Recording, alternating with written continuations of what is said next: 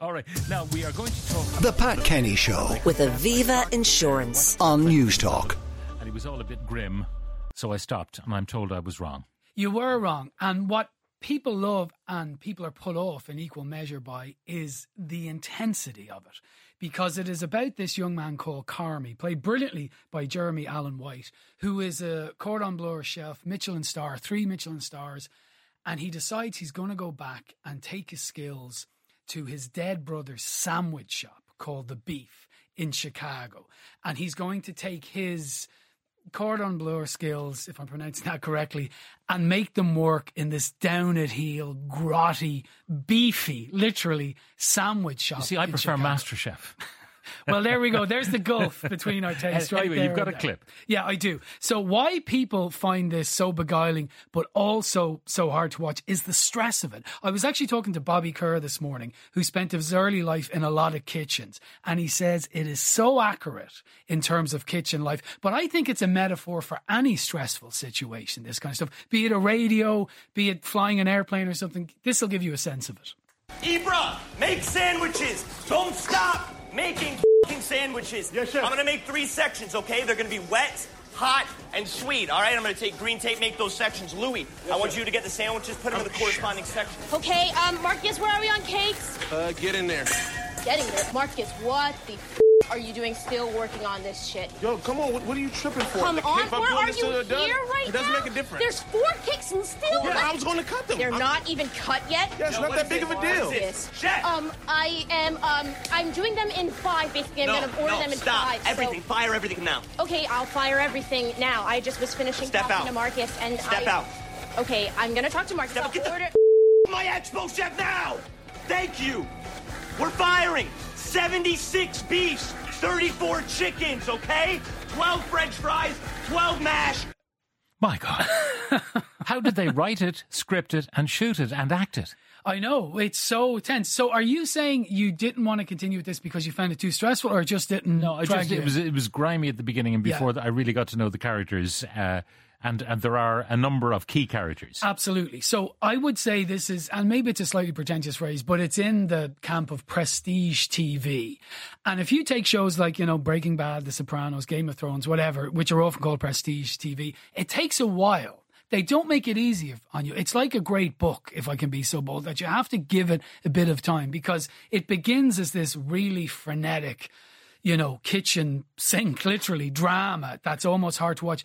But what unfolds is this brilliantly written, slowly paced, sometimes hilarious human drama about this guy and this whole restaurant getting over the death of the guy who used to own it. And then all these other characters come in. There's a sous chef who what I should say is Carmy introduces this system where he wants things to work differently, and they're going to bring this sandwich shop up to something much different than it had been. And some of the staff are into it and some of them aren't. But all the staff have their own little quiet tragedies in the background going on. Like there's one guy who becomes obsessed with making the perfect donut, and the kitchen is literally on fire, and your man who you heard there is screaming at him saying, "Put the effing donut down, we need service."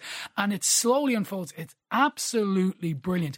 And my wife shared the same reluctance as you, just found it a bit grimy and all, but because I had to watch it for work and she likes to sit with me on the couch, she stayed with me and thought it was brilliant, and we watched the 2 seasons. Okay, because my feeling was I wouldn't buy a sandwich from the sandwich shop when I saw the opening few minutes of it. I would go along with that, but as a TV viewer, I think it works. I wouldn't want to eat there either, but it does change and get a lot better. Okay, now you have chosen a quieter clip. Yeah, so there is a lot. I mean, it's probably a dramedy, although sometimes the laughs, they don't come as often as maybe some other dramedies, but there are definitely laughs in there. But it's also very serious.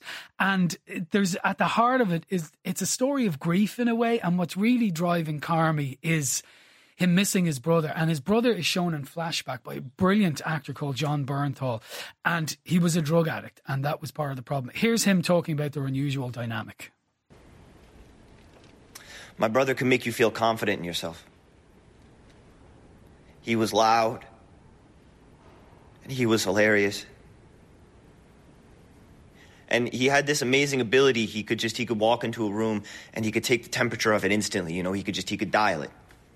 I'm not built like that, man. I didn't have a lot of friends growing up. I had a stutter when I was a kid. I was scared to speak half the time. And I didn't get into college. I didn't have any girlfriends. I don't think I'm funny. I always thought my brother was my best friend. Like we just knew everything about each other. Except everybody thought he was their best friend. You know, he was that magnetic. I didn't know my brother was using drugs. What does that say? What does that say? Sometimes you don't know. No, you just indeed. don't know. And that's gone at the heart of The Bear. 3 seasons. 2 seasons and another in the offing. This has gotten lots of awards or nominations at the recent Golden Globes. Disney Plus. Give it a second go, Pat. I will do. I will do that. By the way, you're on Christmas Day, I believe. I am, yeah. Screen time special. Lots of festive movies and TV and music. Delightful. A potpourri. Some of the texts come in. The Bear is worth getting into. I'm a very reluctant viewer of TV, but that was one of the best things ever to hit our TV screens.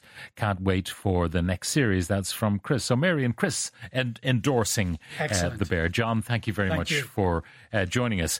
And that's pretty much all we have time for today. A reminder that our content from today is available as podcasts powered by Go Loud. Just search for The Pat Kenny Show.